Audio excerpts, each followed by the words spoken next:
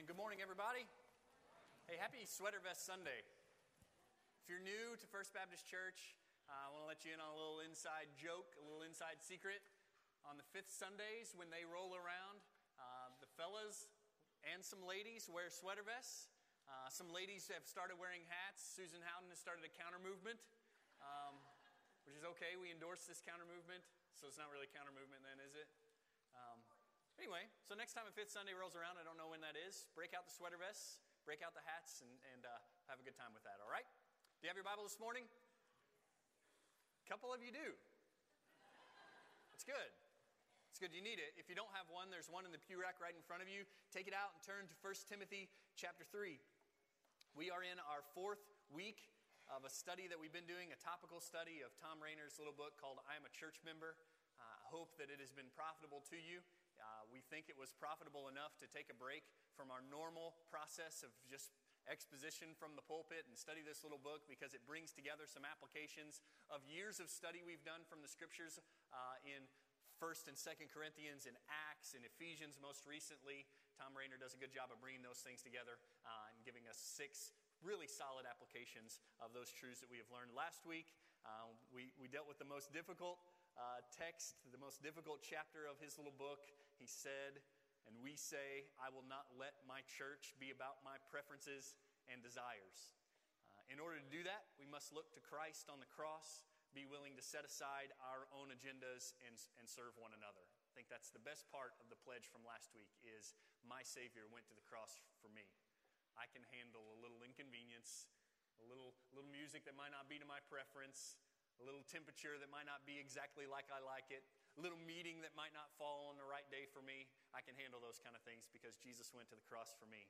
The gospel compels us to this kind of selflessness, this kind of sacrifice. In fact, the kind of selfishness and self-centeredness that is often on display in churches is absolutely in conflict with the gospel message. That Jesus would come and give himself for us, and then we would fight about some of the things that we fight about is absolutely ridiculous. So last week was tough. It was difficult. It was confrontational. It was convicting. This week will be awkward. It may seem to you a little bit self-serving as I invite you to pray for me and the other pastors of First Baptist Church as I talk about what my role is and some of the interesting, unique aspects of my job. Some of you may be sitting out there and saying, oh, you think your job is harder than my job? Why don't you come do what I do for a couple weeks? I'm not at all today trying to claim that my job is harder than your job. I hope you don't hear that at all. I don't think it is. I think it's different, though. I think there's a unique aspect to ministry that is different from every other task that people perform, and we'll talk about that a little bit today. I don't want it to come off as whiny. I want to give you some disclaimers. Number one, I love my job. I love it. Can't imagine doing anything else. The single best piece of advice I got when I was being trained in the ministry was, if you could do something else and be happy, do it. If you could be a banker and be happy, be a banker. If you could be a lawyer and be happy, be a lawyer.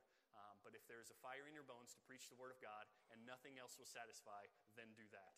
I love my job. Secondly, I love you. I think you guys are great. I think this church is great.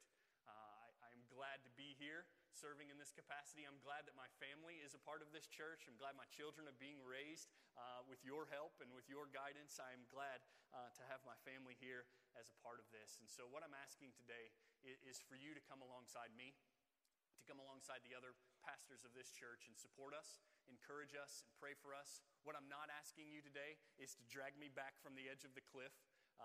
There's a tendency to read into a message like this today that I'm standing on the precipice about to fall, and that's not where I'm at today. I've been there.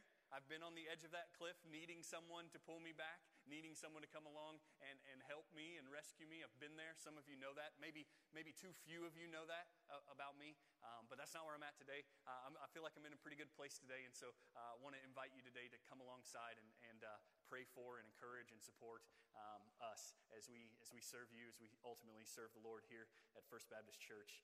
So let's pray together, and we'll dive right in. God, we come before you today. We're thankful. We're thankful that you've brought us to be a part of this body.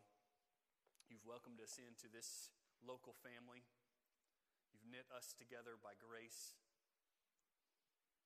You bind us together with the gospel, not with our preferences and our common backgrounds. You bind us together with the gospel.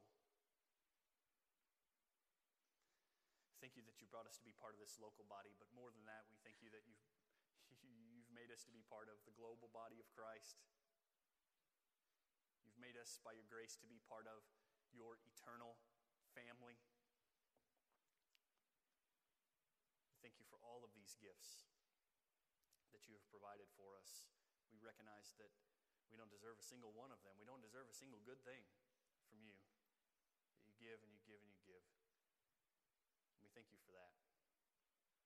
And God, we know there are people in this room today who've never tasted of the gifts that you can provide, never tasted of grace and forgiveness and reconciliation, cleansing. They know nothing of those things. God, I pray today that you come to them, that you change them, that you make those things known to them, that their life would be forever different, eternally different, because of your grace, because of Christ's sacrifice, because of the resurrection, because of your love. God, would you move in this place today for your own glory? In Christ's name we pray. Amen. Amen. So you're in 1 Timothy chapter 3, and we're going to get there in a little while.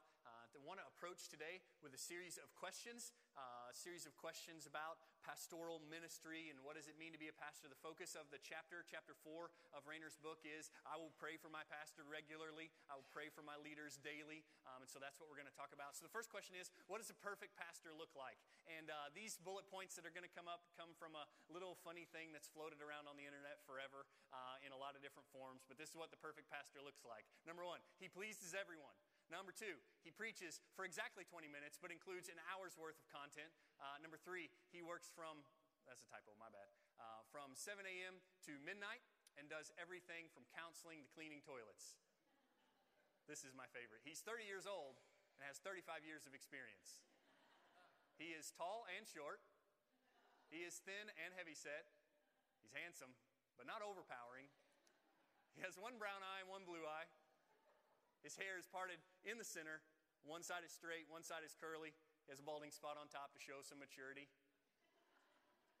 He has a burning desire to work with teenagers and spends all of his time with senior adults.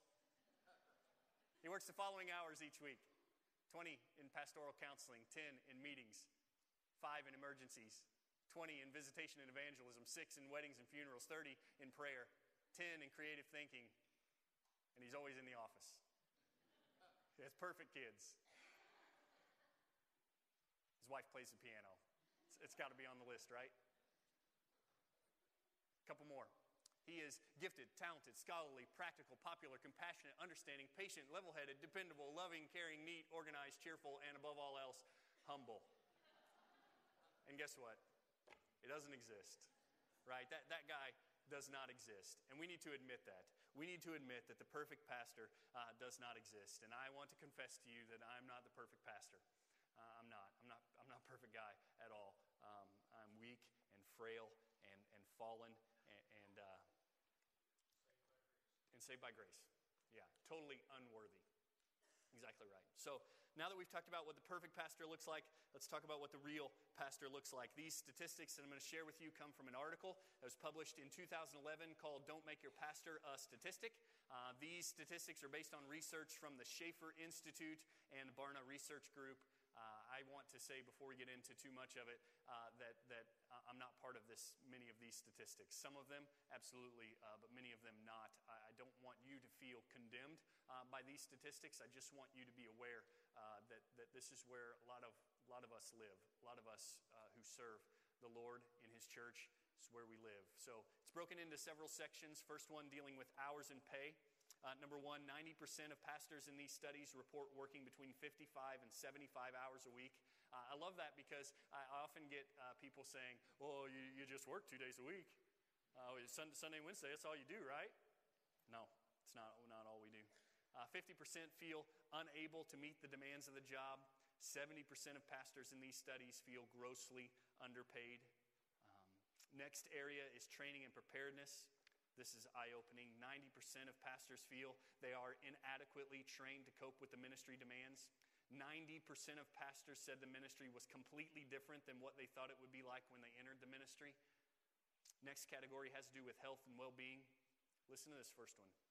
70% of pastors constantly fight depression. 50% of pastors feel so discouraged that they would leave the ministry if they could, but they have no other way of making a living. As far as marriage and family goes, 80% of pastors believe pastoral ministry has negatively affected their families. 80% of their spouses feel the pastor is overworked.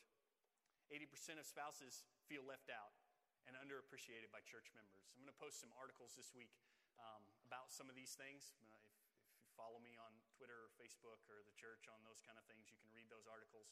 One of them will have to do with pastors' wives and the unique needs of pastors' wives in the church and how you can come alongside them and help them. As far as church relationships, some of these are eye-opening. 70% of pastors do not have someone they consider a close friend. They are acquainted with a whole lot of people. They are public figures and have very few friends. 40% of pastors report serious conflict with a parishioner at least once a month. Number one reason pastors leave ministry is that the church people are not willing to go the same direction and goal of the pastor. Pastors believe God wants them to go in one direction, but the people are not willing to follow or change. This last one is big. As far as pastors and longevity, study shows that 50% of the ministers starting out will not last 5 years. It means 50% of the guys graduating from Union University or Southern Seminary or someplace like that, 50% of them won't be in the ministry after 5 years. Only one out of every 10 ministers will actually retire as a minister in some form. In other words, only 1 out of 10 finishes the race. 4,000 new churches begin each year. 7,000 churches close each year. Over 1,700 pastors left the ministry every month in 2010. Over 1,300 pastors were terminated by a local church each month, many without cause.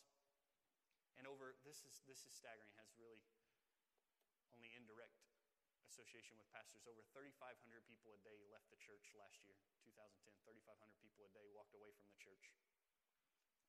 So we talked about what perfect pastor looks like. That's a little glimpse into what the real pastor looks like. It's not always a pretty picture. And I'm not saying that to condemn you. Again, I don't consider myself part of many of those statistics. But I want you to be aware of what it's like, a little bit of what it's like. Third question we'll deal with is the most important question. What does the Bible say a pastor should be like? We could take surveys, we could do studies, but really at the end of the day, all that matters is what the Bible says, right? All right, so 1 Timothy chapter 3, verses 2 to 7. 1 Timothy chapter 3, verses 2 to 7. We're going to see a word right off the bat. The word overseer is the word that New American Standard translates. That is the office of pastor, elder, bishop, overseer, all very much synonymous in the New Testament, refers to this office of leadership and teaching in the church. This is what God's word says. An overseer then must be above reproach, the husband of one wife, temperate, prudent, respectable, hospitable, able to teach, not addicted to wine or pugnacious, but gentle, peaceable, free from the love of money. He must be one who manages his own household well, keeping his children under control with all dignity. But if a man does not know how to manage his own household, how will he take care of the church of God? And not a new convert, so that he will not become conceited and fall into the condemnation incurred by the devil. And he must have a good reputation with those outside the church, so that he will not fall into reproach and the snare of the devil. Now, would love, and I have at times here at First Baptist Church, walk through every one of those descriptions, every one of those qualifications for elder, pastor, bishop, overseer. Not going to do that today. Not going to walk through every single one of those. I will tell you what pugnacious means, because it's not a word we use very often. It means fighting. Means one who likes to fight, from the root word where we get pugilism from. So that's the picture there. But I want to talk about 4 of these ideas, 4 of the biggest ideas that is in this text, so that you will have an understanding of what is expected of me, so that you can come alongside and help me in this process. First big idea that we want to talk about is the concept of being above reproach. It says he must be above reproach. This is absolutely huge and very general. It is the proverbial umbrella that the rest of these descriptions fall under. I'll read you one commentary about this concept of being above reproach, that the pastor is to be above reproach. He says, as such, their work for the church, as well as their interaction with others, are to be of such moral quality that they do not bring shame or in any way disgrace on the body of Christ or in the name of Jesus. Above reproach, however, does not mean without sin. No Christian lives an entirely sinless life, nor will we until we reach the glorified state in heaven. Above reproach means that the overseer's life is free from sinful habits or behaviors that would impede his setting the highest Christian standard and model for the church to emulate. So one of the things we learn from this is that there is a moral obligation in the office, that I would live a certain way, that I would behave a certain way, that my life would be clean. And I want to be that. And I'm not that as I should be. And I'm thankful for God's grace. None of us live as we should all the time, and we are always thankful for God's grace. But I want to recognize that there is an obligation for my behavior, and I want to be growing in that. To use this concept of trajectory that we use all the time. I want to be growing in that and be above reproach. So that umbrella rests over all of this. Above reproach, the husband of one wife. Above reproach, he is temperate. Above reproach, prudent. Above reproach, respectable. Right? It's the umbrella that hangs over all the rest of this. You probably understand the concept of being above reproach better from its opposite. When you hear stories about pastors who are liars, who are cheaters, who are womanizers, who are sleazy. You hear stories like that, and you hear people talk about a pastor, maybe a very public pastor, maybe a local pastor, who nobody really trusts and who has this reputation around the town as being underhanded and sneaky. Yeah, that's not above reproach. It's not above reproach. The pastor, the bishop, the elder, the overseer must be above reproach. That's the first big idea. Second big idea I want to talk about is when it says, must be one who manages his own household well. And the logic here is clear and convincing. Clearly, one of the pastor's jobs is to manage the church, to oversee it, and to make sure things are working properly. His household is a small-scale example of that. There are 7 people that live at my house. There are hundreds of people that live here, right? 7? Just 7? Okay. 7 people that live in my house, and one of my jobs is to make sure that runs properly and make sure it's in good order and make sure nothing's out of hand or out of control. It's a small-scale example of the larger picture of the church, that my job here is similar to my job there, that I'm to watch over all of this and make sure it runs properly and folks are going where they should go and it's not out of control and out of order. And so the logic is, if I can't keep up with that, right? If I can't oversee that well and keep control there, how in the world could I possibly keep control here? And I want to say there's no guarantee that just because I'm keeping control there means that I would keep control here. But the opposite does seem pretty clear. If you can't keep control there, if you can't keep things in order there, then how in the world? That's the logic that Paul uses here as he's talking to Timothy. He says, he must be one who manages his own household well, keeping his children under control with all dignity. But if a man does not know how to manage his own household, how will he take care of the church of God? This is a good question, right?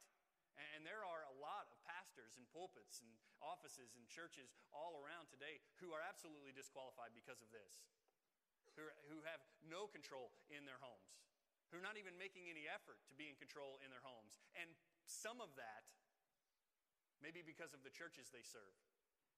Some of that may be because the churches they serve demand that they give all of their time and energy to them and leave nothing for their families. I'm not putting that completely on the shoulders of the churches these men serve, but you can help us in this area.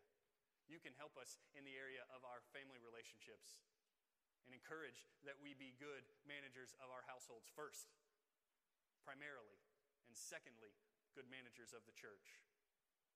The pastor must be one who manages his own household well. Third, at the bottom of the text, it says he must have a good reputation with those outside the church. I believe this goes hand in hand with the whole concept of being above reproach. Does this necessarily mean that everyone in the town will like the pastor or appreciate the pastor? Yeah, probably not. Probably not, because there are a lot of people in town who are lost and love the darkness and therefore hate the light. A lot of people will accuse a pastor when he has not done anything wrong as an attack from Satan, ultimately. But it does mean that he's generally well spoken of in the community, generally respected, generally seen as a stand-up guy, one who is trustworthy and honest. You get it? So there is an implication not just for my life with you, but for my life with all of them as well. And then the last thing, and this is the scariest one. He mentions falling into the snare of the devil. Look at it at the end of the text.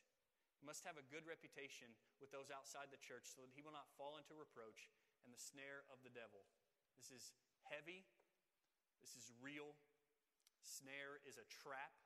A trap is something that is set intentionally for the purpose of taking captive, probably for the ultimate purpose of killing. My father-in-law is an expert trapper. An expert trapper. Makes his living in the winter, essentially, from trapping. And he knows where the critters live, and he knows how the critters run, and he knows where they like to travel and where they eat. He knows the best way to catch them. He doesn't just wander out into the woods and set his traps just anywhere. He sets his traps strategically. Sets them strategically so that he will catch these animals. And when he catches them, he maims them. I'm not saying this to talk bad about the practice, but I'm saying this to show you the parallel between Satan's attempt against me and the other pastors here and my father-in-law's attempt at these animals. When he catches a raccoon, he takes it home and pulls it out of its skin with this device that is straight out of medieval times. It is composed of a winch and a series of pulleys and clamps, and he clamps that raccoon in, pushes a button, and it pulls it completely out of its skin. And then he sells it and eats it sometimes, at Christmas time especially. It's not good, by the way. It's not tasty. My point is this. My father-in-law is an expert at those animals, catching those animals, and his desire is only to kill those animals. And this text implies that Satan is setting snares for pastors, traps for pastors. That he's an expert in us, how we live and where we go and where we walk and what we eat, our behavior. And he sets traps for us. And his intention in setting those traps is not to keep us as pets. I believe his intention in setting these traps is to kill us, to destroy our reputation in the community, destroy our effectiveness in the church. I believe that's his plan. Listen to the way one scholar says it. He says, the devil has devised a plan to bring the pastor down. He has set the trap. It means the devil sees the pastor as a threat. And one of his highest priorities is to take him down and take him out. And the text is clear. The nature of his trap will be temptation, where the pastor's reputation will be harmed. That's real. And that's heavy. And I'm not looking for your sympathy or your pity. I'm looking for your help.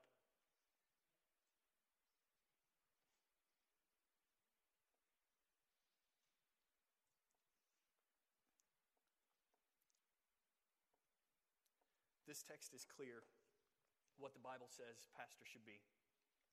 A man who is above reproach, a man who manages his own household well, a man who has a good reputation with those outside the church, and a man who will not fall into the snare of the devil. So the next question is, how can I help? How can I as a church member help my pastor be those things? 3 things. This is application today. 3 things. Number 1, you can pray.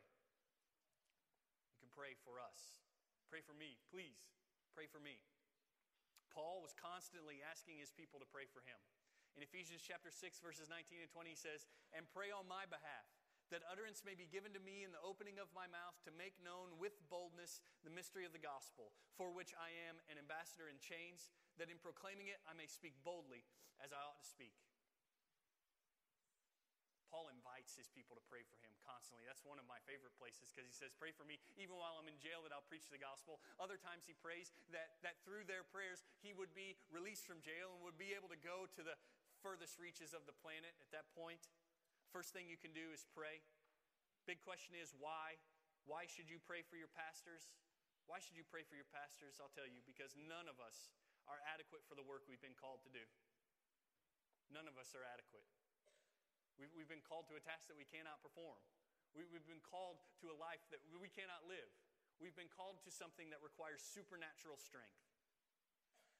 Pray for us because the battle that we face is spiritual and real.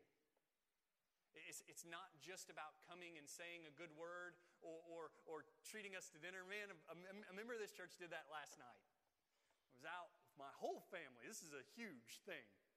A whole family. And a member of the church was in another part of the restaurant.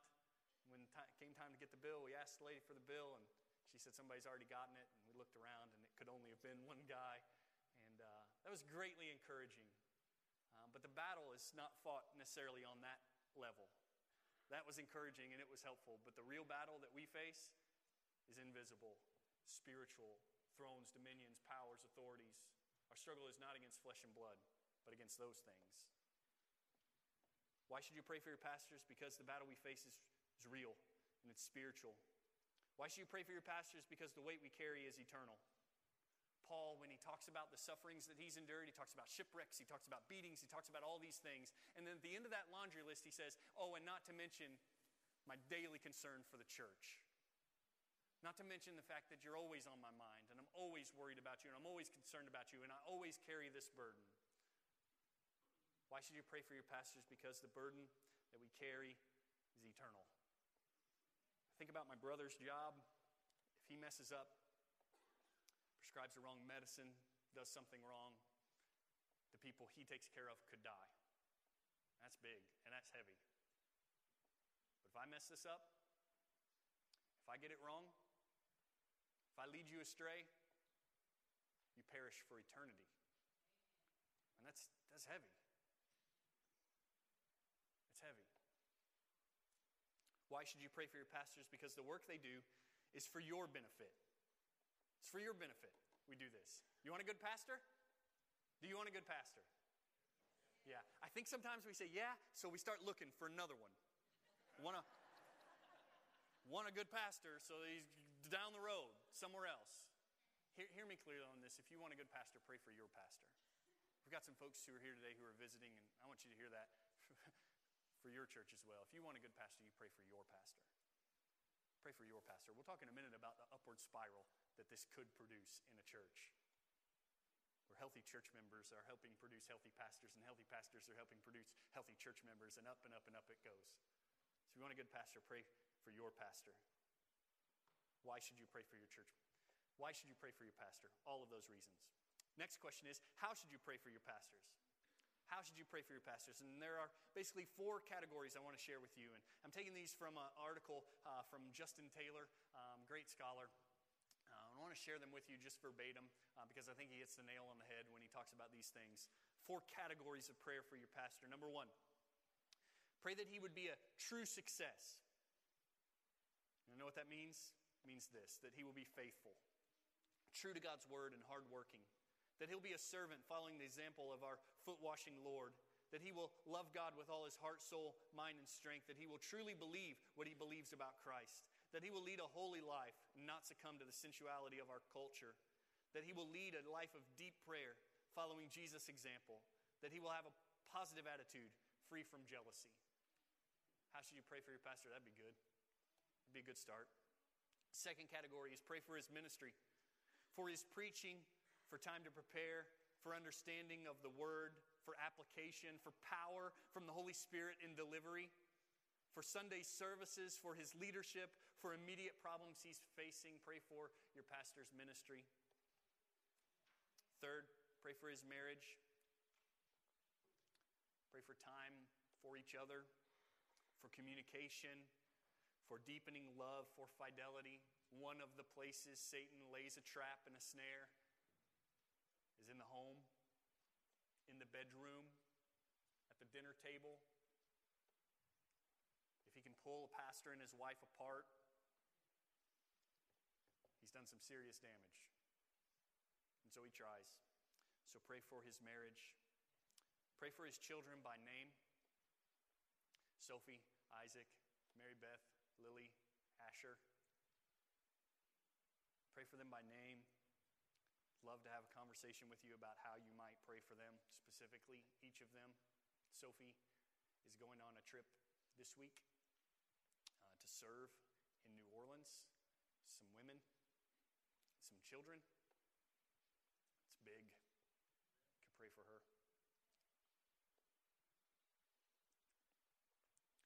Pray for his children by name. And don't be afraid to ask. This is the last comment I'll make here. Don't be afraid to ask. A conversation with your pastor about how you can be praying for him could do more to encourage him than you'll ever know. Maybe even more than the actual prayers themselves. For someone to call up and say, hey, what's going on? How can I pray? What are your needs? I want to know because I love you and I care about you. It could be hugely encouraging. So if you want to help your pastor be what the Bible says he should be, you can pray for him. Second big idea is you can support him. In fact, Scripture calls you to that. 1 Timothy chapter 5, verse 17 and 18 says, the elders who rule well are to be considered worthy of double honor, especially those who work hard at preaching and teaching. For the Scripture says, you shall not muzzle the ox while he is threshing, and the laborer is worthy of his wages. All throughout the Scriptures, we see the common pattern has been for God's people to take care of the servants of God. We see that with the Levites and the priests. We see that with pastors and missionaries and teachers. There is an attitude, and I thank God that it's not here, but there's an attitude in a lot of churches that we're going to pay our pastor very little to keep him humble, to keep him hungry, to keep him needy. It's despicable. It's absolutely despicable. I'm thankful that you guys are not like that. And I encourage you, you take care of us well. I appreciate that. My family appreciates that. Be encouraged by that. But know that there are churches, even in our community, that don't bestow double honor. More like half honor. So you can support. Third big idea is you can follow. Hebrews chapter 13, verse 17 says, obey your leaders and submit to them, for they keep watch over your souls as those who will give an account. Let them do this with joy and not with grief, for this would be unprofitable to you. I read an article last week. The guy said something along these lines. It is a cruel thing, especially in the kind of polity that we have where we recruit pastors. We basically invite a pastor to come and lead us. He said, it is a cruel thing for a church to invite a pastor to come and lead them and then not follow him. Why? It doesn't even make any sense. And I had never heard it in that kind of language before, but it absolutely doesn't make any sense for a church to say, yes, come, you individual, come and lead us, and then not to follow. There's some strong words in Hebrews 13:17. Obey and submit. There's also a great promise and a great motivation at the end. He says, let them do this with joy and not grief, because that would be unprofitable to you. He just plays on our own selfishness here. He says, you want a good pastor? Follow him. Follow the one you've got. Pray for the one you've got. Let him do his job with joy and not grief. That'd be good for you. That'd be good for you. So support, pray, follow. I will tell you there's nothing more encouraging to a pastor than when his people get it, when they follow, when they buy in, when they latch on. It's a good thing. I want to also say, as Paul said, I'm not asking you just to follow me. I don't want you just to follow me or us. I want you to follow us as we follow Jesus. Jesus is ultimately senior pastor here. He's ultimately the head of this church. We want to follow him, and we're inviting you to follow us as we follow him. Does that make sense? He's the head of the church. Savior of the body is his. It belongs to him. He bought it with his blood. I didn't. I couldn't. He did. And so we ultimately follow him. So, what's a perfect pastor look like? What's the real pastor look like? What's a biblical pastor look like? How can I help my pastor be a biblical pastor? Next question is, how will this impact my church? This is not on the screen. How will this impact my church? How will me helping my pastor be what the Bible says he should be, how will that impact my church? Well, healthier church members produce healthier pastors, and healthier pastors produce healthier church members, and up and up and up we go, right? Oh man, that's a beautiful upward spiral that I believe God has designed to take place in His church. Healthy church members getting healthier, pastors getting healthier, church members getting healthier as a result, and back and forth and back and forth and up we go, the glorious upward spiral that we want to see here at First Baptist Church. However, the opposite is also true.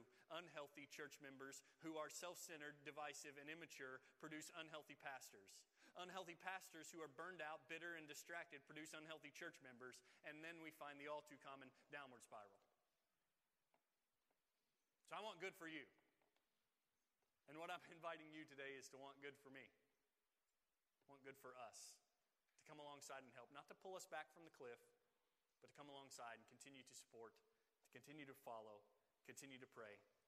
If my church becomes healthier, how will this impact the world? Well, healthier church members build healthier churches, and healthier churches reach out to the world with the gospel by going. We got some folks going. We got more people going than I even know about. Can't even keep up with it sometimes. We've got a team in Mali right now, rocking and rolling, taking care of people's physical needs, meeting their spiritual needs. Ultimately, we've got a family that lives in Central Asia giving their lives for the sake of the gospel. We've got a young lady getting on a plane today, right?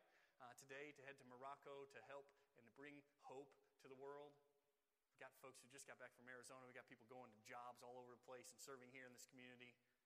Healthier churches will make an impact on their culture, on their community, on the world, because they go with the gospel, and they go with a credible witness to that gospel. They've got a life that backs it up. They're not going as blatant hypocrites. They're going with a consistent witness. It's what we want. So, here's the invitation today. Pray for us. Support us. Follow us. Ultimately, follow Jesus. Ultimately, it's about Him and not about us, but He has given men as apostles and teachers, apostles, prophets, evangelists, pastors, and teachers for the equipping of the body, for the work of service. He's given us to you. It's about Him ultimately. So here's the pledge on the board. This is a tough one. This is a tough one not to sign, but to actually do. I will pray for my pastors every day.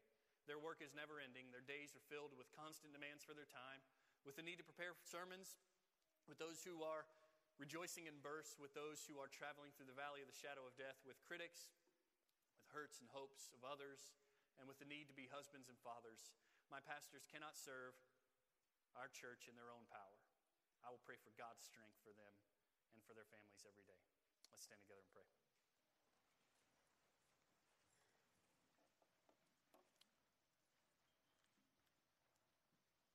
God, thank you for this time together. And again, thank you for this church, this local body. Thank you for bringing us here. Thank you for bringing me here, my family here. I pray for the desirable, glorious upward spiral. Healthier church members, helping pastors be healthier, healthier pastors, helping church members be healthier, all for your glory. God, that's what we want here.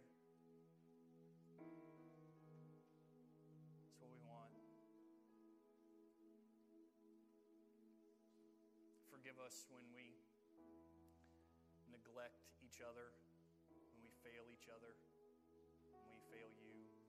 Thank you for grace. Thank you for mercy. God, we also want to pray for folks who are in this room who are not part of this family. They're not part of your family at all. They don't know about cleansing. They don't know about forgiveness. They don't know about reconciliation to you. God, I pray that you'll bring conviction by your Spirit, conviction of sin. I pray that you'll bring brokenness, desperation, and that in the midst of that, you'll turn eyes to the cross. Men and women and boys and girls will see Jesus, who died for them and rose again, who has done the work of reconciliation, who has given the blood of the atonement. I pray that you will give repentance turn away from sins, turn toward you.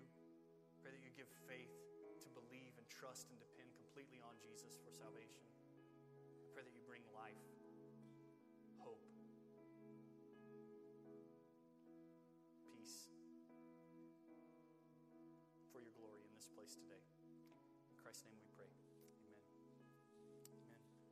Okay, so the way we're going to do this today is we're going to sing a song of response. If you're here this morning and you want to come and sign the board and sign this pledge, by all means, you can come and do that. I'm going to go stand over there again today, and if you've got questions about church membership or about the gospel, about how to be saved, I'd love to talk to you about those things. If you want to join First Baptist Church, and this is the time to do it, I'll be standing over there. You respond to God as He leads in your life, and you be obedient to Him.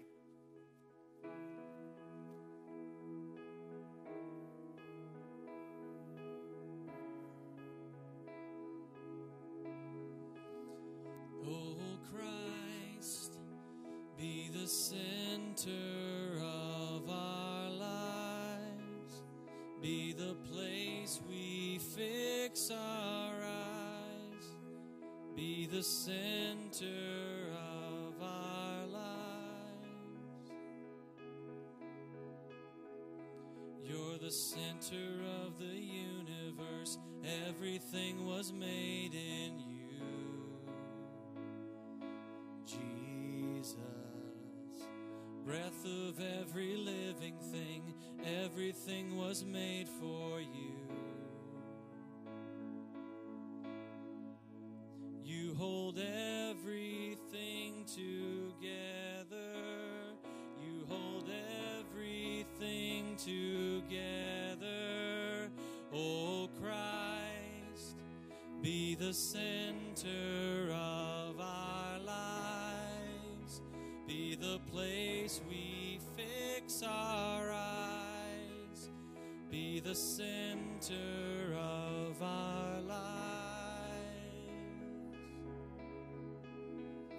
You're the center of the universe, everything was made in you.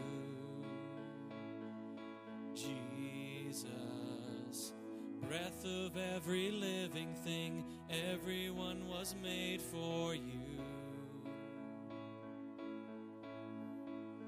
You hold everything together. You hold everything together. Oh Christ, be the center of our lives, be the place we fix our eyes, be the center of our lives. Oh Christ, be the center of our lives, be the place we fix our eyes, be the center of our lives.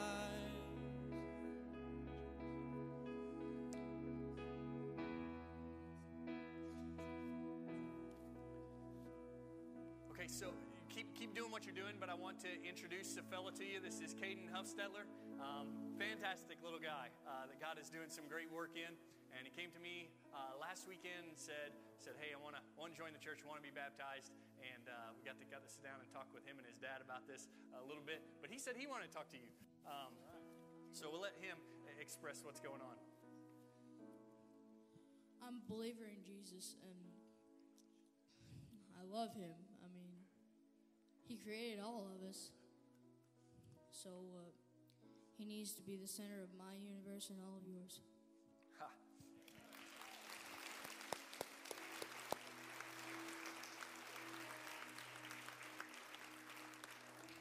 So we talked about baptism, and he wants to follow Christ in baptism and be a member of this church. So what say you? So moved. All in favor say aye. Aye. All opposed no. Awesome. This is a fantastic little guy, and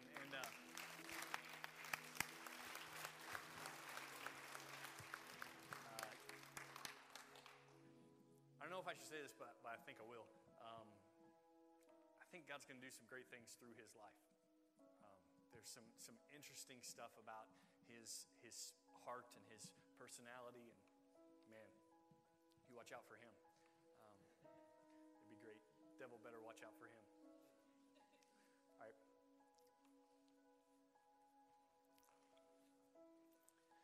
So we'll pray and then be dismissed. If you're still coming to sign the board, by all means do that.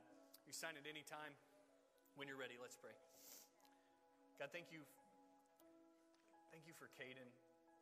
Thank you for grace that you've shown to him. Thank you for his family who've preached the gospel to him and demonstrated the gospel to him. Thank you for the future that you have in store for him. We want you to glorify yourself in his life. Grow him. Continue to grow him. Continue to give him a hunger for your word and a diligence to study. I pray that you will continue to work in his life. Use him for great things and receive glory and honor and praise for it. Thank you for this time that we've had together. Pray that we will continue to wrestle with what we've heard from your word today. Help us to be church members in a church that honors you. In Christ's name, amen. Amen. Hey, if you want to come speak a word to Caden, he's going to be right down here.